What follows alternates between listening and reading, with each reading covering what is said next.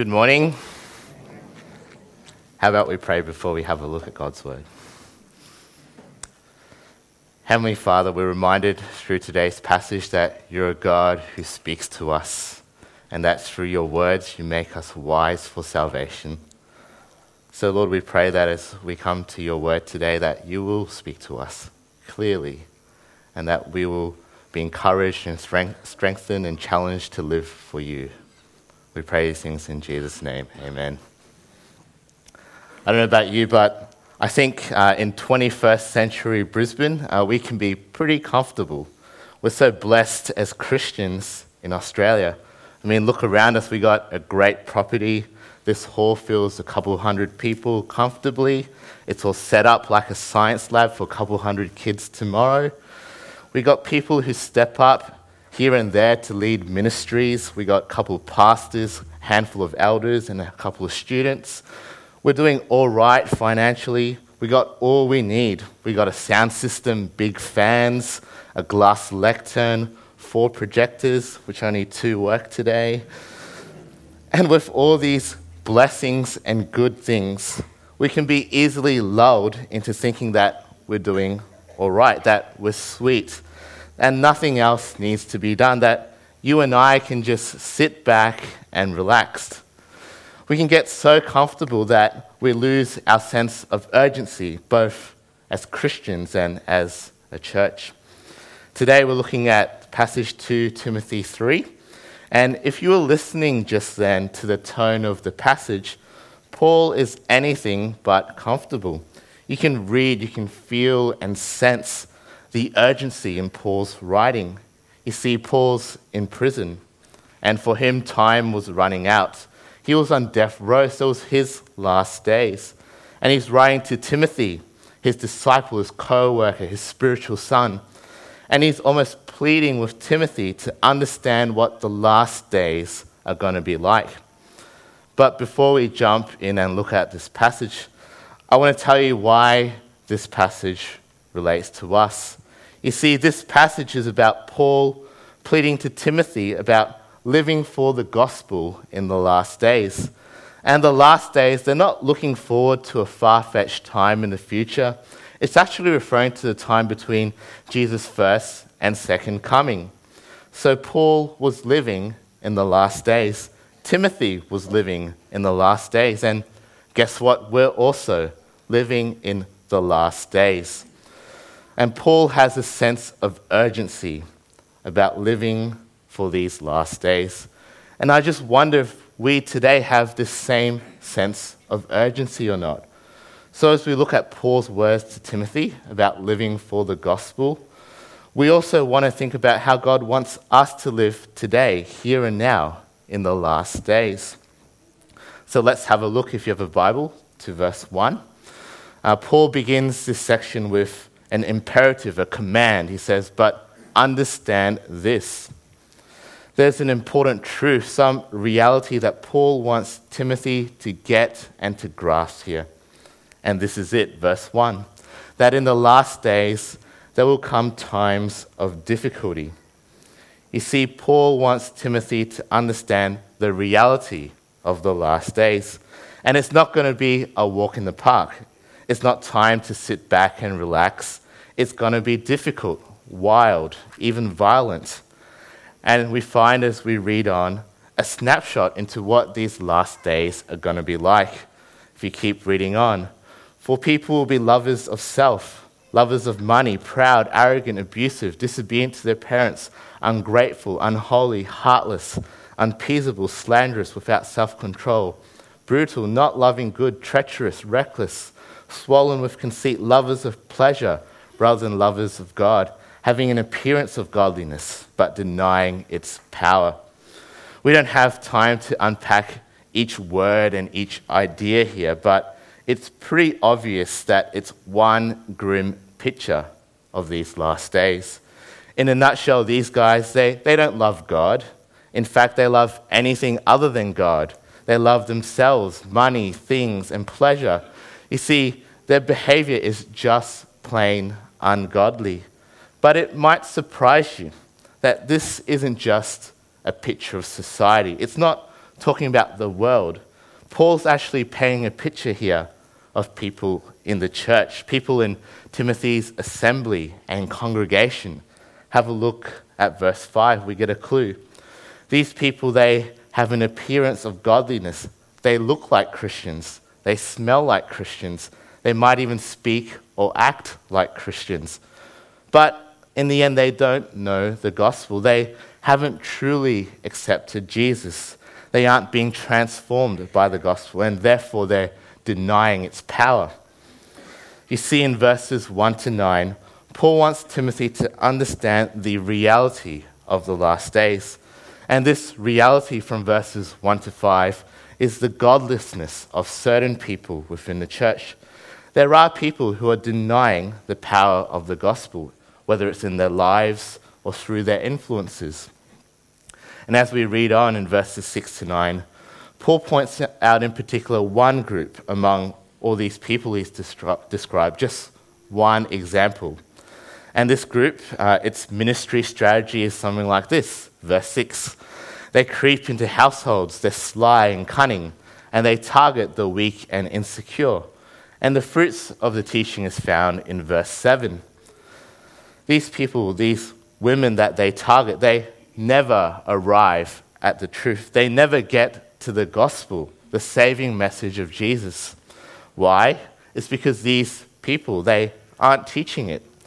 These guys are imposters, fakes like Jannes and Jambres, the fake Egyptian magicians in Exodus. They're the dirty car salesmen that rip you off instead of giving you the gospel. It's clear here that Paul is talking about people in the church, a bunch of false teachers in the church. You see, Paul wants Timothy to understand this. This is the reality of the last days. There's people in the church who are downright plain godless. They deny the power of the gospel. And some of them, they're like dirty car salesmen. I'm sure you've all had that experience. Fakes, imposters who are wreaking havoc in the church. And he's telling Timothy here, don't be naive. Don't ignore it. Don't simply tolerate it. But instead, understand it and be ready to deal with it. In fact, Paul tells Timothy to avoid these people in verse 5. Have nothing to do with them. They're disqualified in the faith anyway, and their deceit will be plain to all, verses 8 and 9. These godless people and false teachers. This is the reality of the last days. It was for Timothy, and it's the same for us today. Timothy was an elder, and Paul wants Timothy to deal with these dirty car salesmen.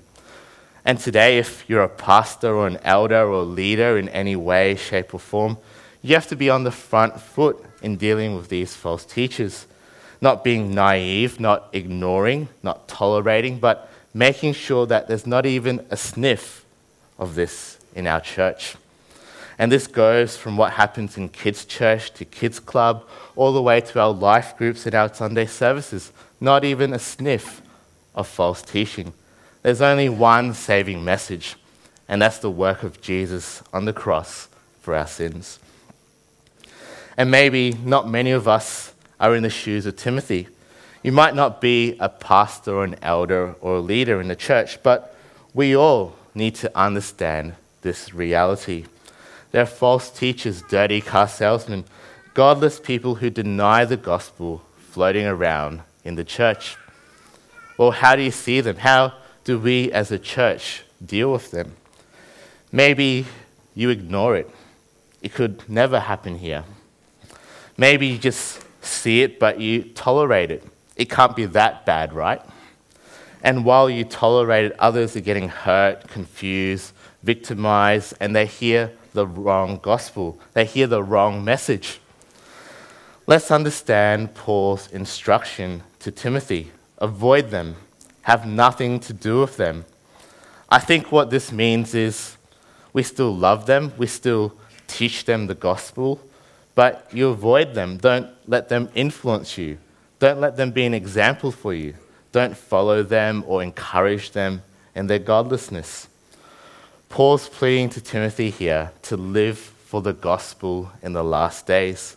And in verses 1 to 9, Paul wants Timothy to understand this is the reality of the last days. But as we reach verse 10, we find Paul changing gears a bit. You see, Paul begins in verse 10 with a contrasting statement. He says, "But you, however," and he begins to address Timothy directly by using words like me and you. And here, after painting this reality, Paul sets up this contrast and directs Timothy in how to actually live in these last days. And there's three things that Paul wants Timothy to get. And the first thing is to follow the godly. You see, Paul's just painted this picture of these godless false teachers in the church. And now, in verse 10, he challenges Timothy, are you going to follow me or these false teachers? He says in verse 11, have a read, "You followed my teaching, my conduct, my aim in life, my faith, my patience, my love, my steadfastness, my persecutions and sufferings." So Timothy has seen Paul in action. He knows Paul's godliness and Paul's gospel focus through and through. Timothy saw Paul's rock-solid faith in Antioch, Iconium, Lystra. We read about it in Acts, if you have a look. He's preaching the gospel again and again while crowds were trying to stone and kill him.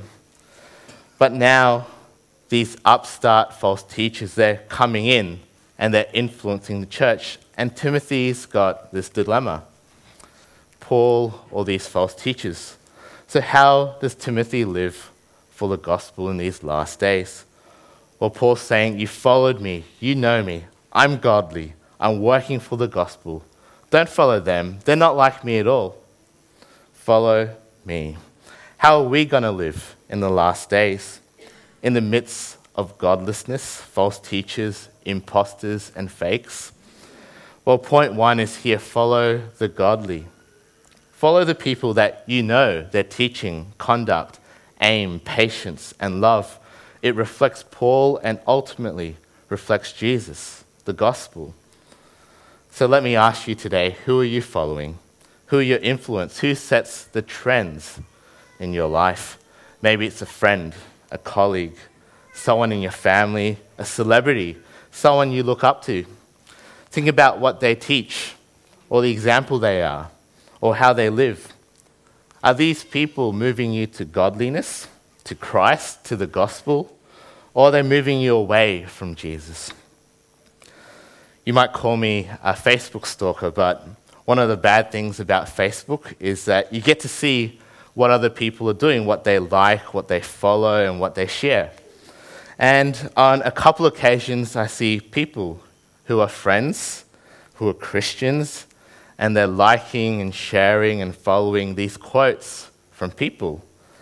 And I see these things and I'm thinking, I know this guy, I've heard his teaching, I've read his stuff, and I'm pretty sure he's a false teacher. I'm pretty sure he or she doesn't teach Christ and him crucified, and you're sharing, you're liking, you're following that.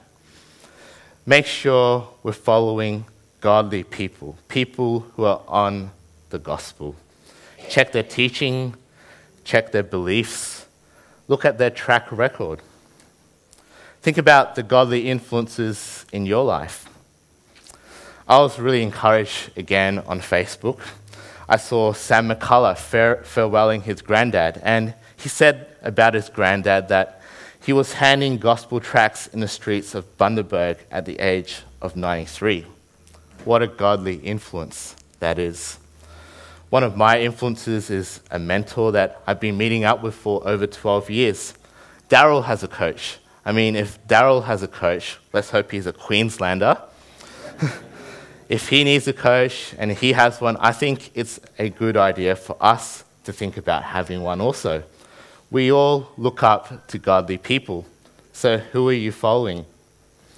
Maybe today God wants you to look for a godly figure in your life that you can follow, that you can be mentored by, that you can be discipled by.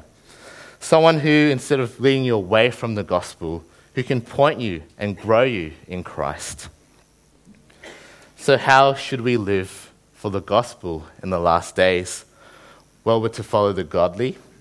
And the second thing Paul wants Timothy to know here is that Christians will be persecuted. We find this in verse 12 and 13. Indeed, all who desire to live a godly life in Christ Jesus will be persecuted. See how Paul doesn't say that Christians maybe, might be, or will probably be persecuted? You see, it's a certainty to Paul that those who live for Jesus and continue to live for Jesus will endure some sort of suffering and persecution. We read about in Acts and Paul's letters that we can see Paul's very familiar with being persecuted just for the sake of the gospel. And this time of persecution, it's not going to end anytime soon. That's what the last days are going to be like. Verse 13 says, evil people and impostors will go on from bad to worse, deceiving and being deceived. There's no relief in sight. It's this vicious cycle of persecution of the gospel. We can see it in the world today. So Paul wants Timothy to get this fact about the last days. Because Paul knows, he knows that tough, difficult, and violent times are ahead for Timothy. You see, Paul's experienced it himself. He's seen riots, stonings, imprisonment, and impending death. He knows what it means to live for Jesus. And as we are still in these last days, we need to know this too. If you are going to live for Jesus today, know that we will face persecution. I'm speaking at a camp next weekend, going through 4 talks in 1 Peter. And one talk is about the fact that we're foreigners in this world and that we need to live in this world showing that we're foreigners, that we belong to God. And as a byproduct of this kind of living, people are going to see our different lifestyle, our gospel lifestyle, and we'll suffer because of that. Maybe for most of us, it's not going to be like in Paul's time. Things are changing slowly in the future, but right now, in Brisbane, Australia, we're not going to get stoned or killed because of our desire to live for Jesus. No, it may not be as extreme as that, but we'll definitely be ridiculed, mocked, looked down upon. As you live for Jesus, people will hate you. They'll think you're a weirdo, one of those religious fanatics that we see on TV. My friends from school, we get along real fine, but they still call me a weirdo for going to church and doing what I do. As you share the gospel with others, people won't talk to you. You might not get that promotion. Estranged from your friends and family. Living for the gospel in these last days means that you'll face persecution. You'll suffer for living a godly life in Christ Jesus. It's not a comfortable life yet, but it will be when we get to heaven. But not today. It's going to be tough. So don't be surprised, but be ready for it as you live for Jesus. And take hope because we look forward to life with Jesus for eternity. Now, as we move on to verses 14 to 17, we find the final thing that Paul wants Timothy to get.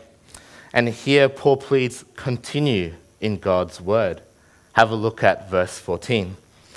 But as for you, continue in what you've learnt and have firmly believed, knowing from whom you learnt it, and how from childhood you've been acquainted with the sacred writings, which are able to make you wise for salvation through faith in Christ Jesus. You see, Timothy, he grew up with God's word. He heard the gospel through God's word. It made him wise for salvation. He learnt it and he's firmly believed it. And now in these last days, as false teachers and godless people, they seek to influence the church as they spread godless teaching. And they probably twist the Bible for their own gospel-denying teaching. Paul exhorts Timothy here. Live for the gospel in the last days. Continue in God's word because it points us to Jesus. It makes you wise for salvation through faith in Jesus. These other guys, these fakes, these imposters, they deny God's power. They're disqualified in the faith. Don't listen to them. You see, God's word reveals to us the gospel, the saving message of Jesus, the power of God for salvation. How else will we impact 270 kids for their whole lives? Well, games and food, they're fun, but it's through God's word that makes us wise for salvation. So continue in God's word. Stick with scripture and sound doctrine. And Paul backs up this point here with a factual statement about God's word. Have a read in verse 16. All scripture is God-breathed, is breathed out by God, and is profitable for teaching, for reproof, for correction, and for training in righteousness, that the man of God may be complete, equipped for every good work.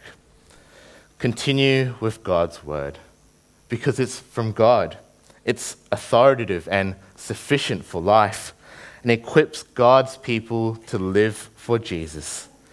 You see, Timothy doesn't need to have an ear for these godless fakes. He shouldn't be influenced by their teaching and ministry. He's got the scriptures. So, to live for the gospel in these last days, Paul says, continue in God's word. And as we live in these last days, our context is, in essence, pretty similar to Paul's. In the world, in the church, there's false teaching, misleading ideas, there's godless influences. And for us, as Christ followers, God's word orients us to the gospel. It tells us of the hope and the grace found in Jesus alone. So we're to continue in God's word. We're to keep using it, teaching it, defending it, holding on to it. You see, it's from God, and it makes us wise for salvation. You might be saying right now, yeah, I do use God's word, but let me ask you, how do you view it? Is it like a fridge? You go to it and get some feel-goods. Is it like a first aid kit? You go to it when you need some help. Is it like a textbook? You go to it to gain some head knowledge. Maybe we should view it more as like a Swiss Army knife, or I was going to say an iPhone. God's word does many things, but I don't think that's still it yet. Maybe we should view God's word like breathing fresh air. You see, it's our sustenance for life. We need it to live for God, to find life and to continue living. And without it, we're dead and doomed. Paul tells us to continue in God's word. So how do we grow in the gospel? How do we grow in our understanding of God and how to live as his people? Well, we don't need to have some super spiritual experience or pay big bucks to see some self-help speaker. God has revealed himself clearly through his word for us to understand, to know God and to live for him. We just need to continue in God's word, to live it, read it, breathe it. How do we discern between true and false teaching? How do we know what God thinks about issues that are prevalent in our society today? Well, we can't use our culture or society as a cue to what's right and wrong. Where else are we going to find God's teaching? Where else are we going to find out how God wants us to live in our world? Where else do we find out what God says about issues like gay marriage, creation, women in ministry, abortion, refugees, how we run and do church? Where else do we find the true gospel proclaimed in its fullness? Where else but God's word? So we need to continue in and to use God's word. So is your Bible app suffering from overuse? Or is it collecting dust in the corner? Will you continue in God's word? So as we've seen in this passage, Paul's pleading with Timothy to live for the gospel in these last days. How are we going to live for the gospel in the last days? Well, Paul says that he wants us to understand the reality, that there's a sense of urgency. We can't just sit back and relax or slip into a lull. that we need to keep living for and fighting for Jesus, because there's false teachers, there's godless people who deny the gospel, and they're floating around the world and the church. And we're to live for the gospel in the last days by following the godly men and women, knowing that we'll face persecution, and by continuing in God's word. God saved us in Christ Jesus, and he wants us to live for him, to stand firm in the gospel, to stay strong in Christ Jesus. So let's finish today by praying to this end. Let's pray.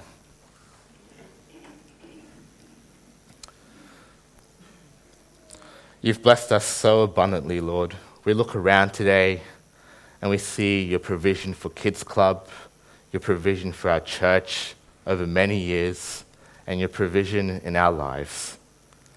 We pray that you'll guard us from being comfortable with what you've given us. Help us to realize, as Paul did, that we're to live in these last days with a sense of urgency. Help us not to slip into ungodliness in our lives, but to be alert and to find where there's false teachings and things that lead people away from Jesus. Lead us to godly examples. Protect and sustain us through suffering and persecution as we live for you. And help us to treasure and to be taught by your word in all of life. We're so privileged, Lord, to have a God who speaks to us clearly and personally. Lord, we pray that you keep reminding us of the saving message that you offer out to us. And Lord, help us to live in response by living for Jesus, who died and rose again for us. It's in his name we pray. Amen.